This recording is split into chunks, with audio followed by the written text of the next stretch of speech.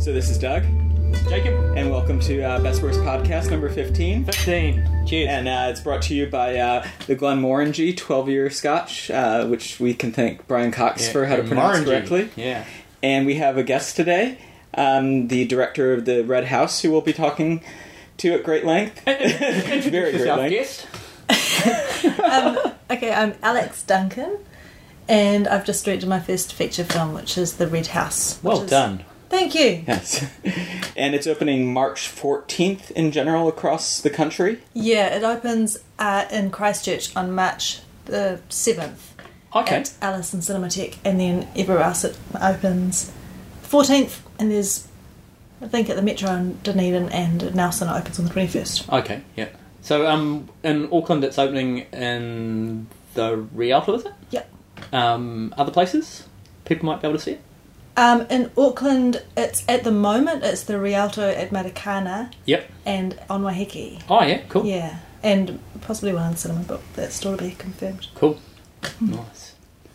Cool. Well, we should start by saying what the Red House is, and actually some people listening may have already seen it because it played at the film festival? At the film festival in 2012, where I cleverly missed it entirely. As, so did I. Yeah. You laugh, but this is my pain. Yeah, I know. But that's how you can benefit from the release now, is all the people who missed it have their chance to make up for it. Exactly. I guess I was fortunate enough to meet Alex and get to see the film that way a couple months ago. I didn't really know what to expect going in, and was really blown away, actually, just as one of my favorite New Zealand films that have come out in my entire time living in this country. Which is how many years? Since 2004. Oh, so, what, do you want me to name the other two?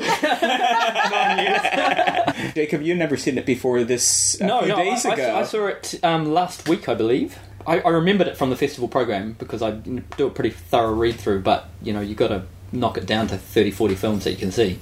Really? I didn't make it into your knocked down 30 or 40 films. Don't tell her how many I saw. Look, it's New Zealand films. I try to get to see a few, but oh, come on! Yeah, yeah, it's rough. You got to make a cut, and when you don't know about something, or you can go from us the right up. And I vaguely remember seeing this thing which I took to be some sort of documentary about a couple and their relationship, but I didn't really know much more about it than that. But I saw it this week, and I have to say that it is fantastic. And I agree with Doug, it's one of the best New Zealand films I've seen. It really plays in a very poetic kind of way, and I think there aren't many New Zealand films that I've seen that have hit this kind of note. One thing that I think is remarkable is that it's. I think there are quite a few New Zealand films that have been well shot over the years, and they're poetic and beautiful, but there's also a lot of ideas in it that aren't really foregrounded, and I guess I hate to say it's a film about ideas, especially because some of it, one of the two characters is really involved with issues around property development and environmental preservation, and when you say a film about that, you imagine somebody ranting into a DV camera for 90 minutes about how something they love is going to be destroyed, and something very didactic, and it's almost the exact opposite of didactic, despite only having that character's voice putting forth those ideas. And that was something that was really, I guess, striking to me, that you could have this quite analytical, thoughtful read of that and have it be about the contrast. I guess we've gone quite far without actually explaining the story of the film, which we often do, which is basically about a couple in their 60s. He's Pākehā, she's Asian, and they've lived in the titular Red House for what appears to have been quite a while. 20 years or something? Yeah, and then circumstances conspire that Gia, who's the Asian woman, has to go back to her home country to take care of her dying parents. And so part of the film has Lee back in New Zealand on the island. Well, and you haven't described who Lee is yet. Oh, yes. Who is the Pākehā husband? Is it, they're married, aren't they? Yeah. So they're a couple. I don't think it's explicitly stated that they're married in the film. No. Okay. And so there's all these binaries that result from that. You know, you have the urban setting of China versus the rural setting here in New Zealand, and, you know, the place that has been a home that has been where they've built this life, and taking that apart. You know, there's all these parallels and kind of things feeding off each other that you can draw on.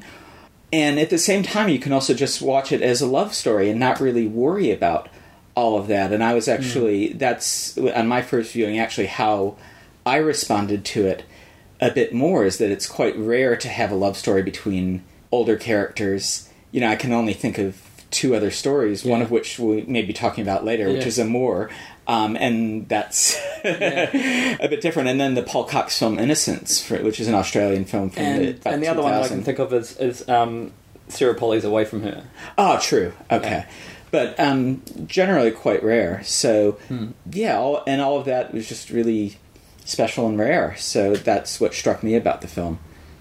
So I guess one place to start talking, though, is I think both of us kind of indicated we didn't really know what we were getting into when we saw it, and I think in Jacob's case, even after he did see it, I think there were some major questions. Yeah, I think about the genre. Yeah, but even prior to that, what would you want your ideal audience member to know going into this film? Yeah, like just as a plot. Well, how would you give it a plot summary? Well, to me, it's a love story primarily. It's a love story about an older couple who've been living together for a long time on a little island in a very sort of small community. Yeah. And they suddenly have to pack up and move back to her hometown, which has, in the time that she's left, become a mega city. So it's a story of transition and personal change, you know, affected by the larger forces of globalization. And somebody said to me the other day, I should describe it as transcendental. It's not so much a story about this happened and this happened and this happened. Yeah. It really is. It's about the internal thoughts and feelings and the internal shifts that happen because of those external forces. Well, there's one thing that, you know, in thinking about how to talk about this film, like there's lots of films that I've already said quite a bit of the plot such as it is, and I'm often quite wary about discussing the plot of films, but in some ways it almost feels a bit secondary. Yeah, in a sense, it's not narratively driven as such. Yeah, although there is a narrative spine to it, and there's actually a very deep structure. It was something that I was noticing, having scanned a bit of it again today. You know, that apart from sort of this prologue, which in fact opens with this beautiful shot that sets up binaries in all these different ways. You have the almost perfectly mirrored shot of Lee kayaking through, and you know, the halfway point of the screen is where it splits between land and water, and then it talks about how actually where he's kayaking through is in turn freshwater and saltwater all at once, and it's all these. It can be seen as this sort of totem key for the entire film, and then the title "The Red House" comes up, and then it's in some ways reveals how the Red House itself is actually just a small part of the establishing shot, and how it's embedded in nature. And from what I saw, I don't even actually think there's a single shot of the house that doesn't include some kind of larger context from an exterior, maybe one or two, but most of them very much are about that interconnection. And so in some ways, I don't think you could get a shot of that house that the foliage around it. Yeah, there may be that as well. Yeah, but also, I guess that's another thing, is some people have said to me, wow, the Red House, but it's, you know, sort of, that's a bit didactic, isn't it? Because it's the Red House and it's a red house. But when I was, I mean, it is a red house, for sure. But when I was thinking about the name, I felt that referred more to, like, the colour red being about love and passion and those things. And it also describes, you know, a particular culture and a nation and a... Yeah, well, that's I thought you could read it through to Chinese culture in terms of the kind of classic red flag and but no, that's right. Yeah, that was something else. Is also I was trying to keep the island and the city and the man and the woman and keep it within a poetic space rather than being literally they are here and then they go there. Yeah, it very much was, and I much like you, Doug. I had I was taken in right from that opening shot. It's obviously very it's beautiful to look at, but there's layers to it, and I read it as a structural cue as well, in a slightly different way. I mean, I guess you can definitely see the contrasts in there, but what I was thinking is, for me, when I looked at that, it reminded me of a couple other shots from films which may or may not have seen, but which ones? Rolf de Heer's 10 Canoes. Oh, I have seen that, yeah. When they're on the river. Yep. And then there's another film, very long film, Mariano Linus's Extraordinary Stories, and it's kind of three interweaving stories. And is that like Historias Minimus? Yes. Yeah. Okay. And the three stories, and one of the stories is about a guy who gets sent to check on these kind of things up a river, and there's this kind of this whole sense, and there's a lot of kind of very poetic, slow-moving shots of boats drifting through water, and the kind of the motion that it gives the camera as well. But what I read that is it almost sets up the story as a kind of fable. So as opposed to a direct documentary. That's why I said, I thought it was a documentary, but when I was watching it, it was a blend of fiction and documentary in a very interesting way that I've seen a lot more recently than 5-10 years ago, but more recently there's sort of been more blending of documentary and fiction that I've seen anyway.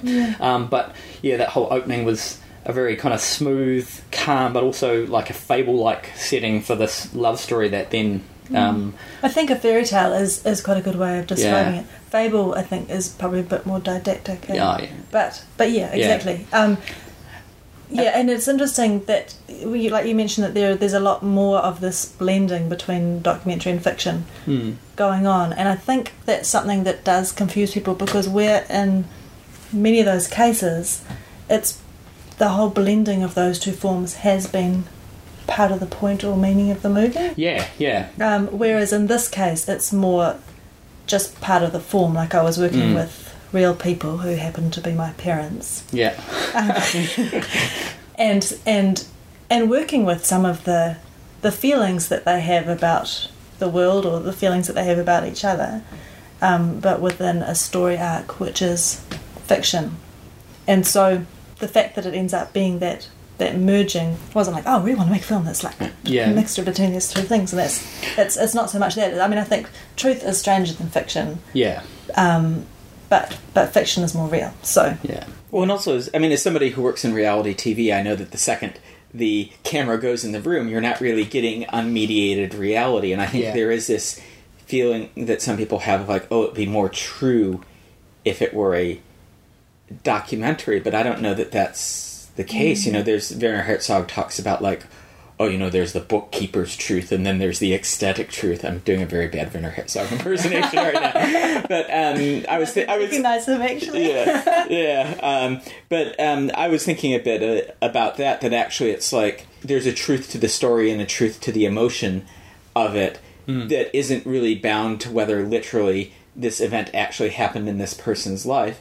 And also by using, one thing that I want to talk about is the very thoughtful, often classical, not always classical, there's some jump cutting, but just the general shooting style of the film, which is very beautiful, very deliberate, and very non-quote-unquote documentary. There's very little handheld, there's lots of controlled motion of cameras, and that's something that I suppose on one level may be a tension where you're like used to seeing, if this is a documentary and these are real people, but this is not being shot by somebody who's sitting there waving the camera back and forth, then is this actually...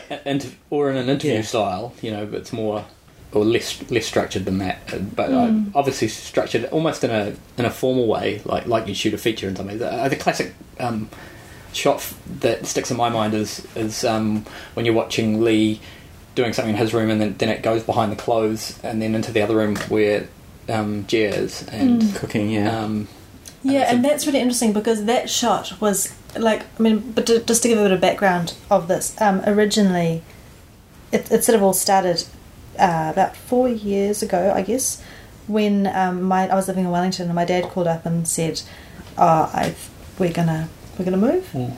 And I sort of went, oh my god, that's crazy, because if you see the film, you will discover my parents are total hoarders, and And that's like an understatement, really.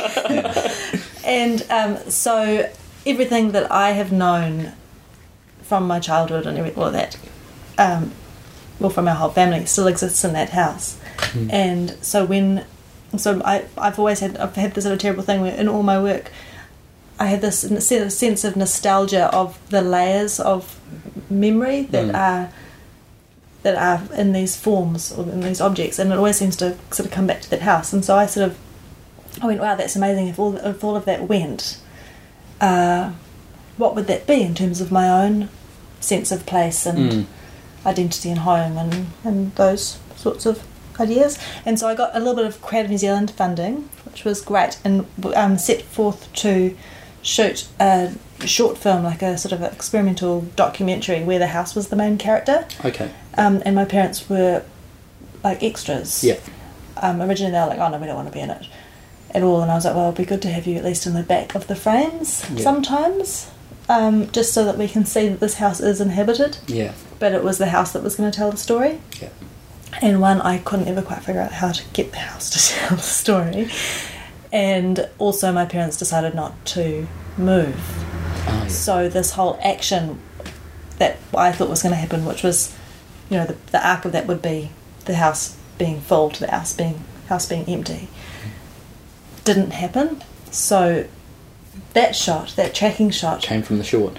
Came from when I thought it was a documentary and we'd gone there for the first time, and Arlene Tran was the cinematographer, and we were, creating these beautiful sweeping shots. Yeah. But at the same time, it's interesting because that shot works really well. I mean, if you told me that you'd planned it out in terms of the binaries of the film, of creating this space in a different space in two separate spaces, and you see this quite dense space covered with books on the least side, and you dally through it, you see.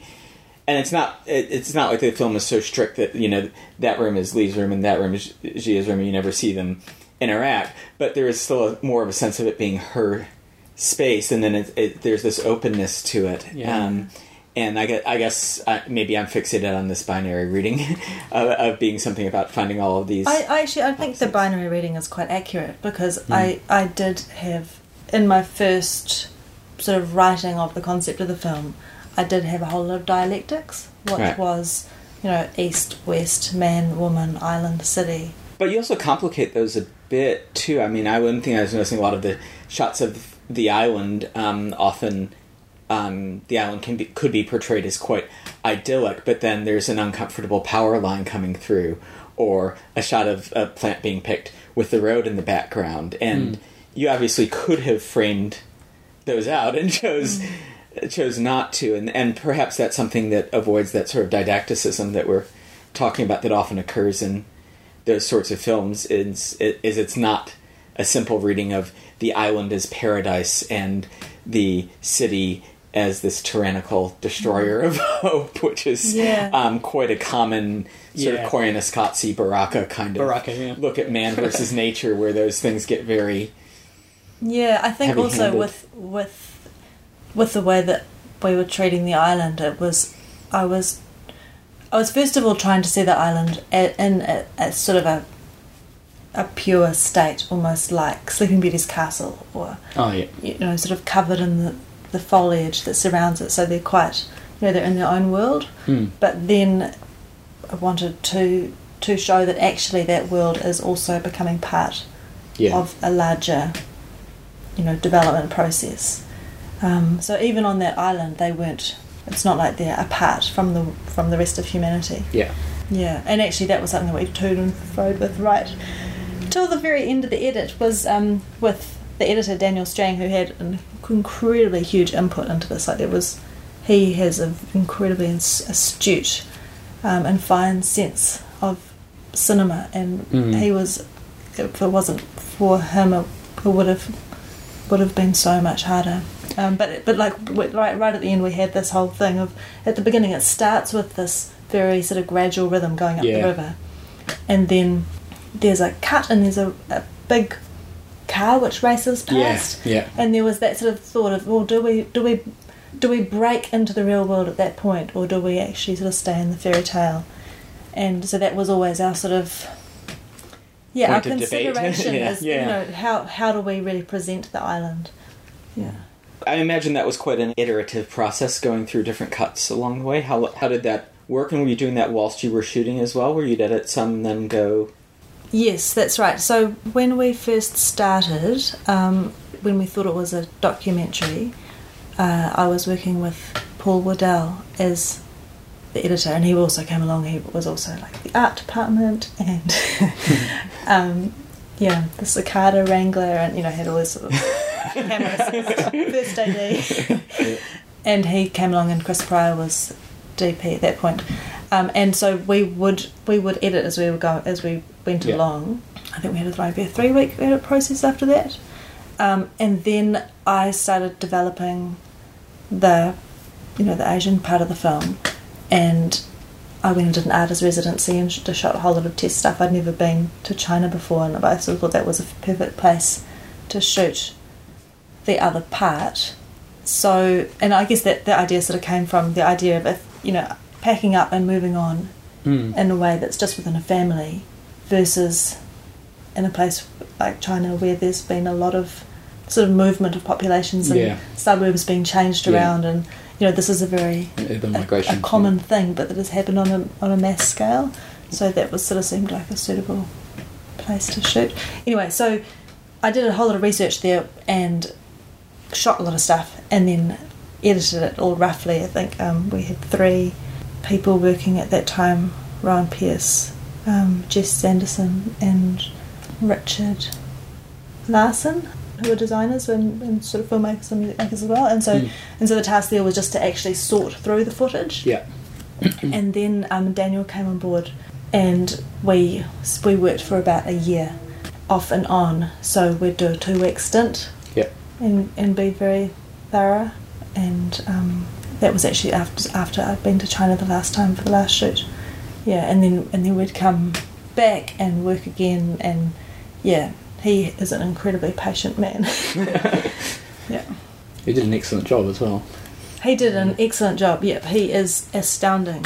Yeah, it's a very sensitively cut film, and watching it in a repeat viewing, there's just little slight mirrors of movements and things like that really guide the eye in ways that you wouldn't notice in the first. Yeah, but he's very viewing. talented on many different levels. Like he's very good at structure in terms of layering story. Yeah, he's got a very sensitive perception of humanity and just the different nuances and rhythms of that.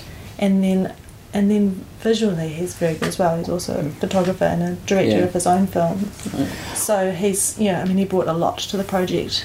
One thing I was curious about, there's this sense of these absences as well, and you talked about sort of the detritus of memory a bit and things like that. And as somebody who had a trampoline in his yard growing up, I sort of instinctively am drawn to this trampoline outside, which has leaves all over and is clearly not being used by either of the characters.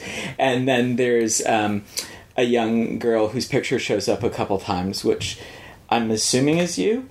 But that's kind of, there's not really anything else made of that character in the film. And is that something that was, did you experiment with varying degrees of that, or was that something from the outset it's like a very clear delineation? Or is there anything where you were in it? Or there was never any particular footage that I was in.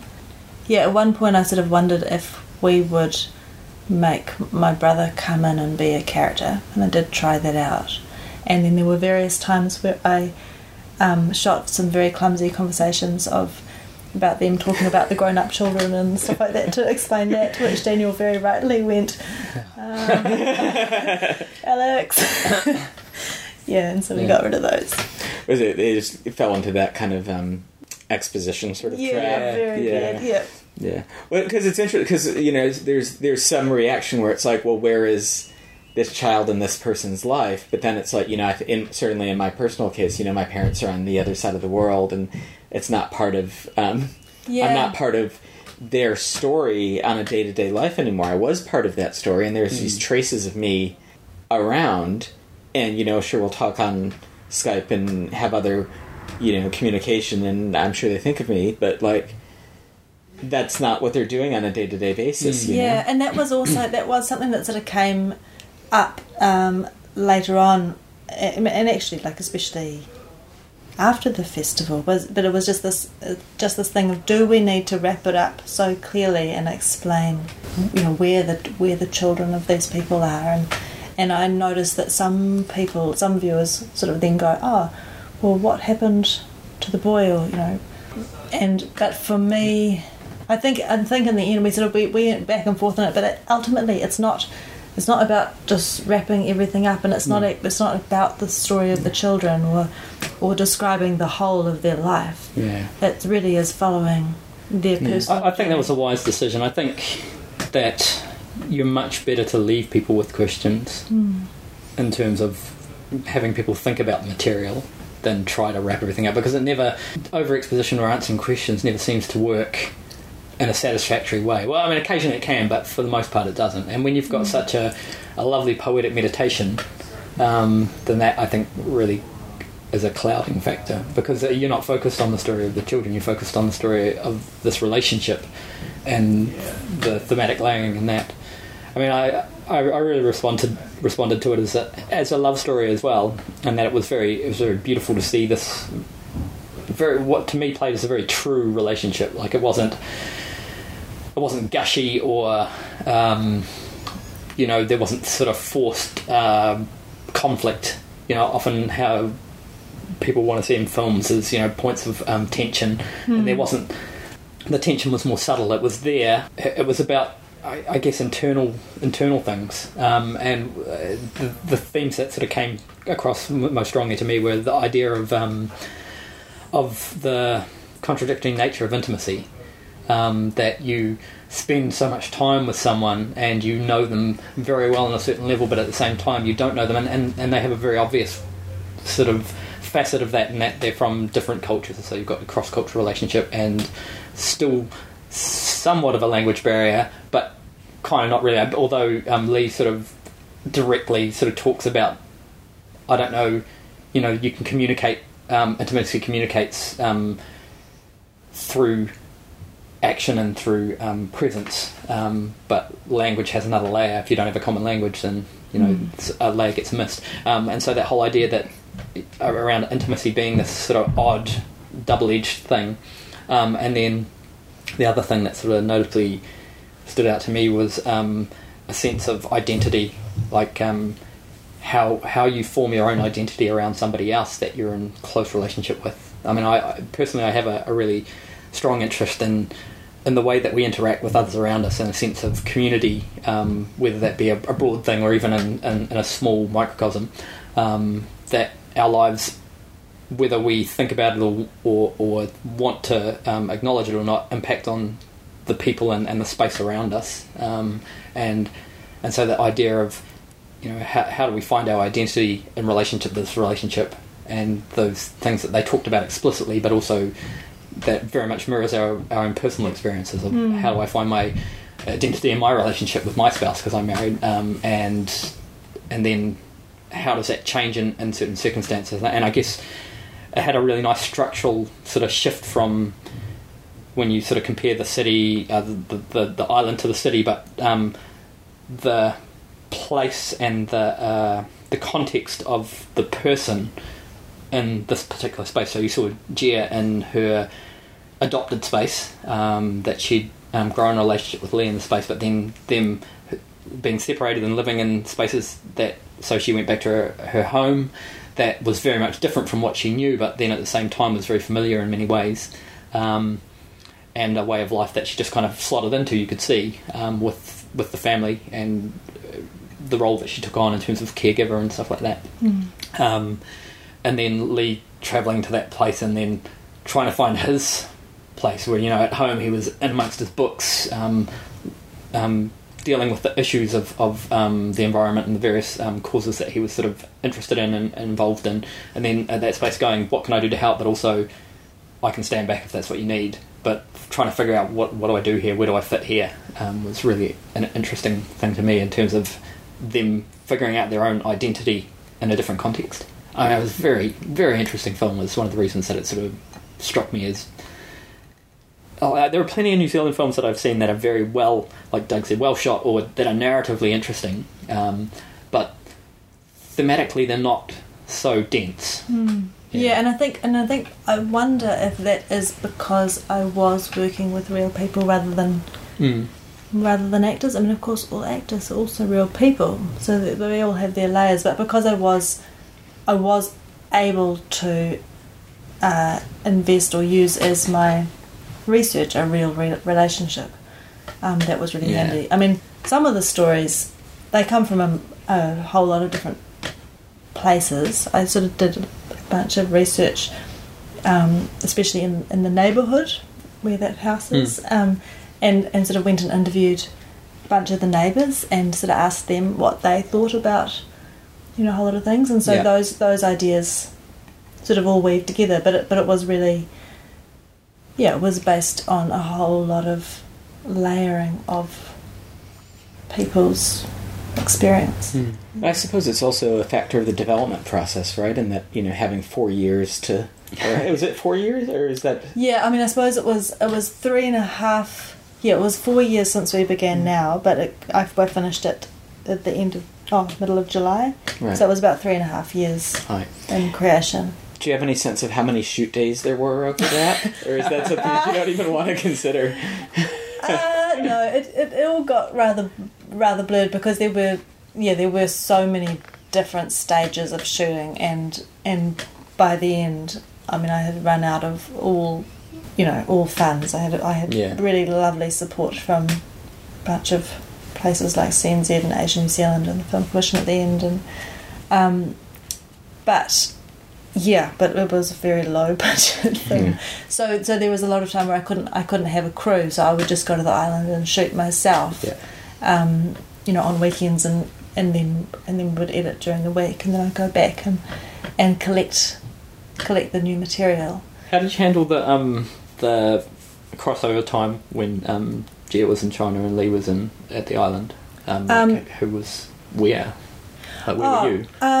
Well, I mean, was that a temporal? Was that actually a crossover period, or because wasn't there one stage where they were Skyping or what have you? Yeah, but the film was shot all completely out of order. Yeah. And I mean, what was really handy, and one of the main reasons why I could do it is my parents do come and go between China and New Zealand anyway. Oh, quite a lot. Yeah.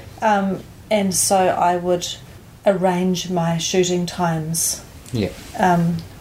In either of the places when they were going to be there. Yeah.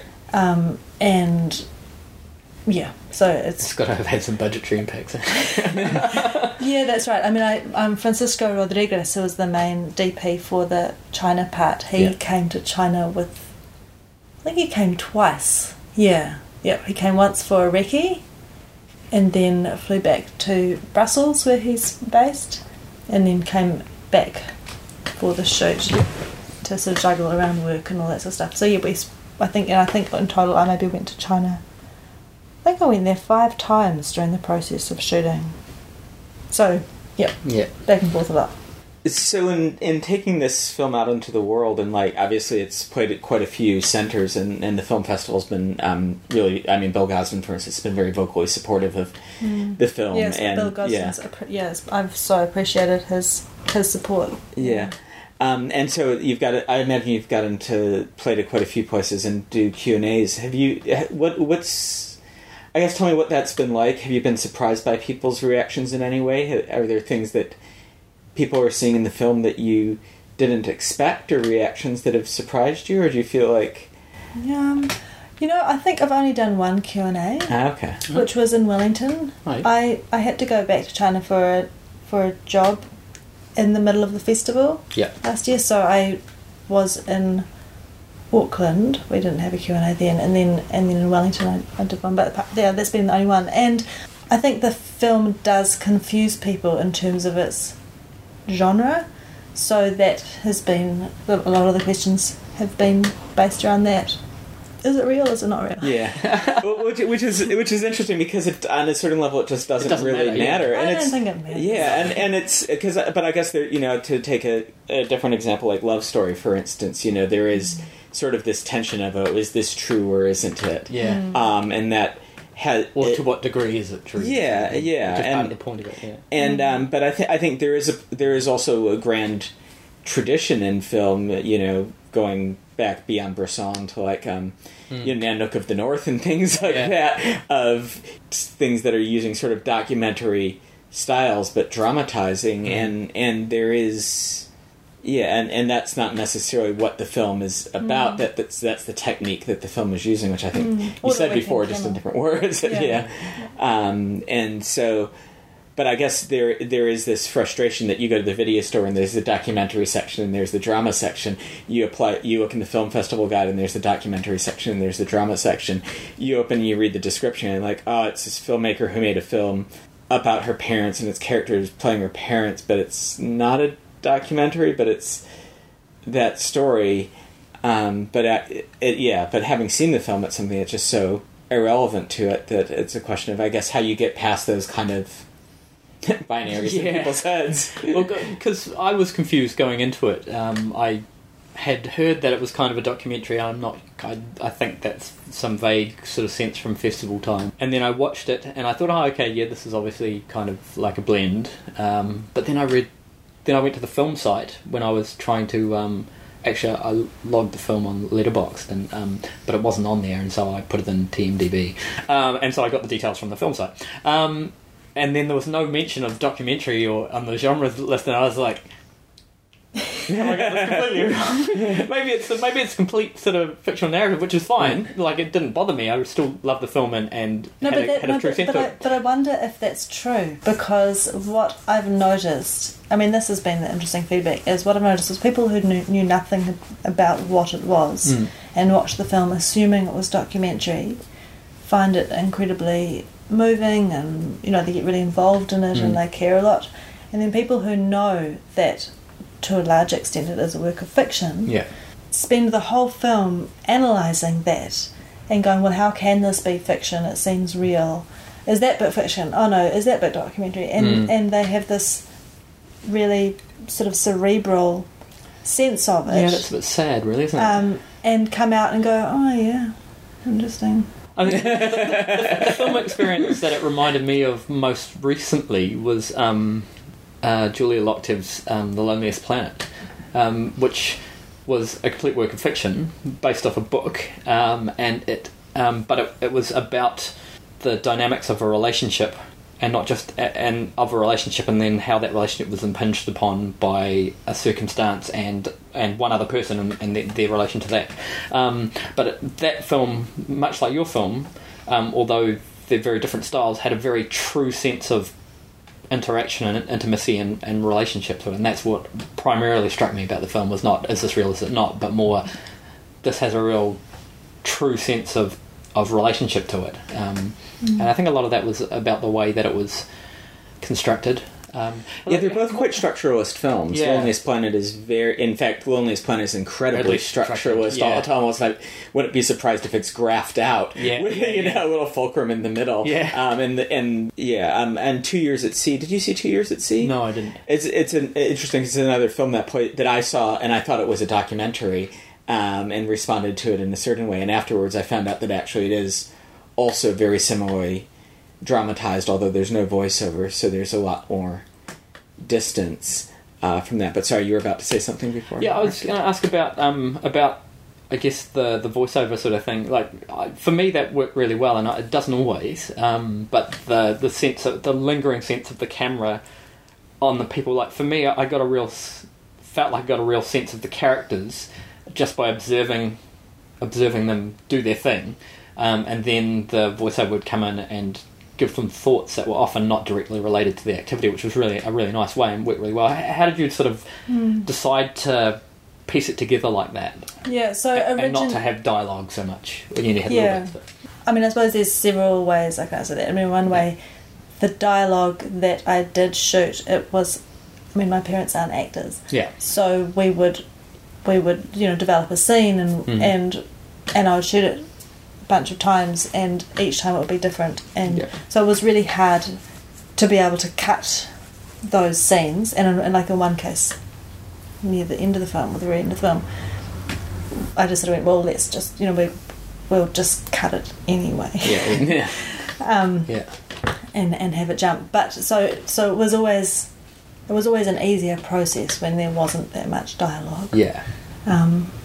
Because action is always easier. Yeah. And to start with, I thought I didn't know that we would have much voiceover or any voiceover. Yeah.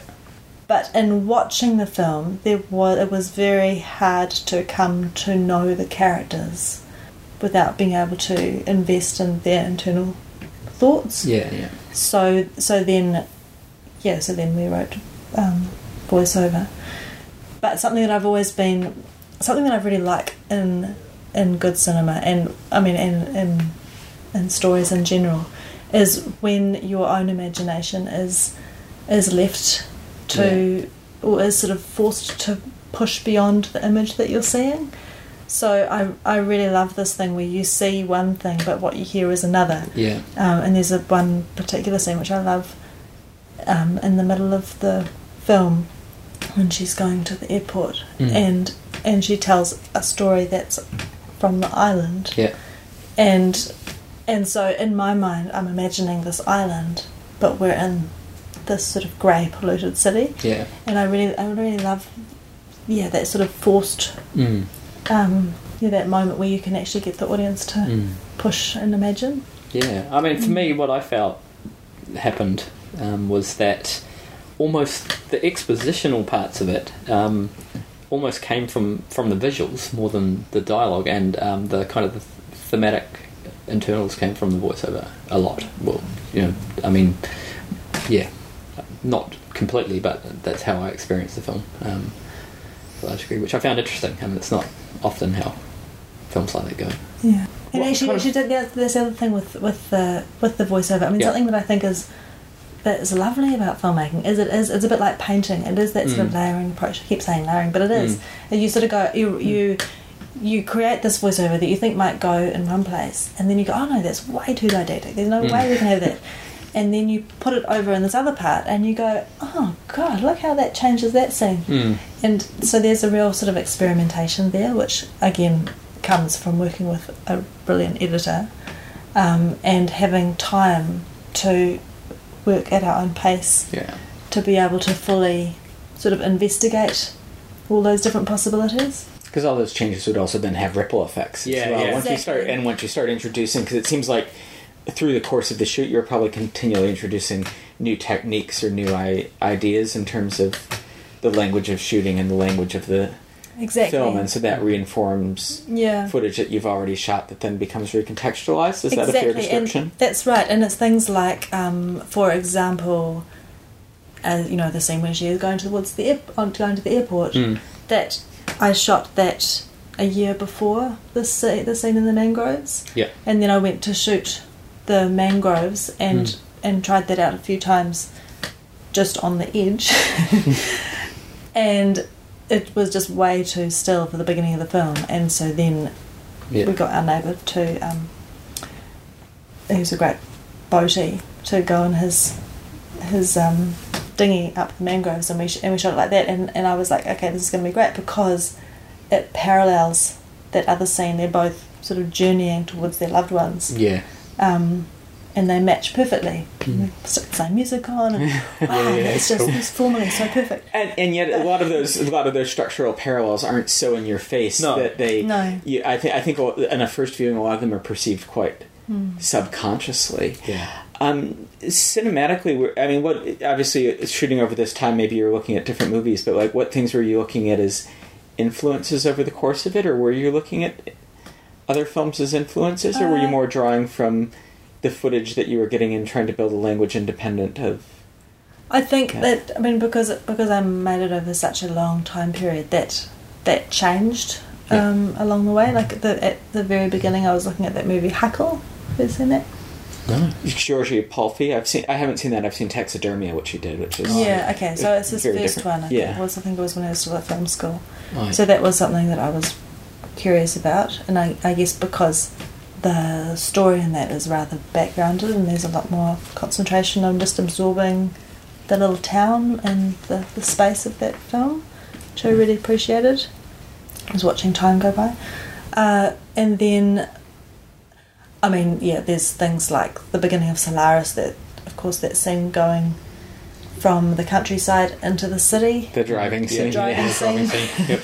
So there were things like that influenced me stylistically.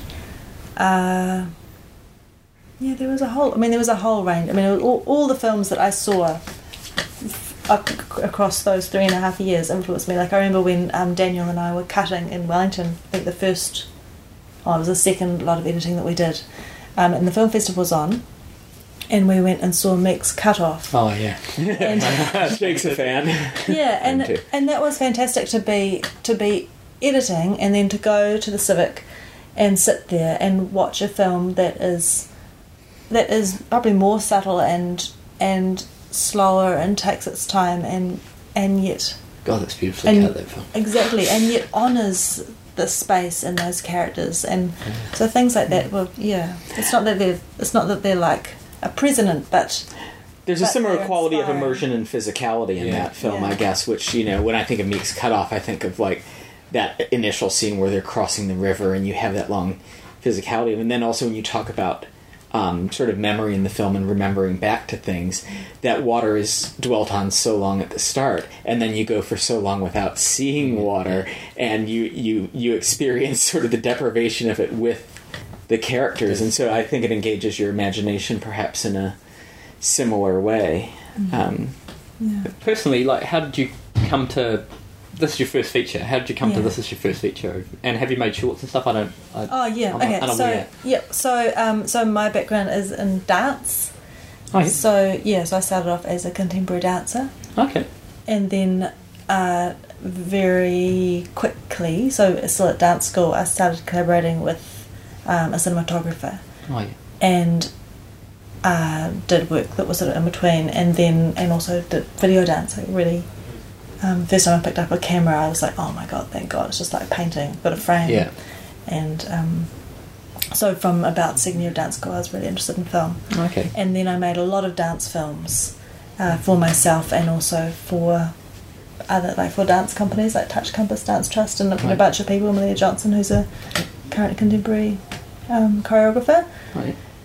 And then bit by bit, I started choreographing music videos and television commercials, and then I started directing music videos and short films. And bit by bit, the language that I was using, so it used to be dance that was the primary communicator within the work. Yeah. So sort of like silent films, and then bit by bit it moved, and dance became just an element.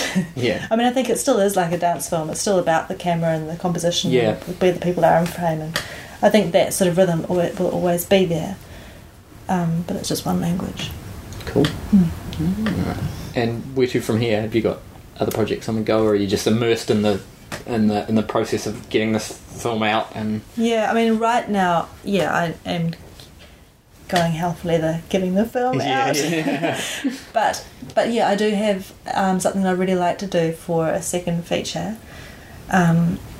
which I won't talk about now. No. But and I've got a documentary that is set in the south of China, in a place called Guiyang, which is a real sort of experimental documentary, which I've shot about half of. Oh wow, cool. And still going with that as well. Awesome. And there's also a short dance film which I need to finish. Nice. Oh well, keep me in the loop. I'm keen to hear and see. Yeah. Cool. And everybody else who hasn't seen the film already, March 14th. March 14th. In Christchurch, March 7th. Go and see it. Yeah. Definitely cool. Go and see it. Thanks so much for coming. Thanks for joining us. Thank you. Yeah. Appreciate that. And we'll be back. Thank you for joining us. Yes. Cheers. Cheers.